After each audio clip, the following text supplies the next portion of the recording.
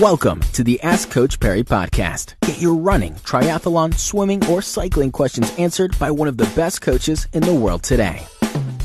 Welcome to this edition of Ask Coach Perry. My name is Brad Brown. We've got Lindsay Parry with us once again. Lindsay, another Comrades-related question, and it was submitted on the Facebook page within the Comrades group on Facebook.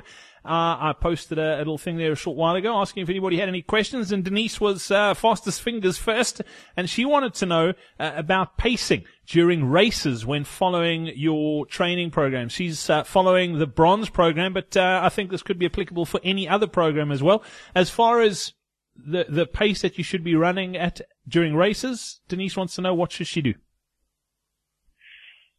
So most of your races should be done at the easy or long run pace, depending on the distance of the race. So if you're going to do a 10K as a training run, you can follow the recommended easy pace. If you're going to be doing 21s or longer, then you want to be using long run in the majority of your races. But it is okay to roughly once a month let your hair down and go for it in a 10 or 21. But past that, I wouldn't race any distances certainly between January and Comrades. This year, towards the end of this year, you would either race, say, a city to city or a Soweto as an example.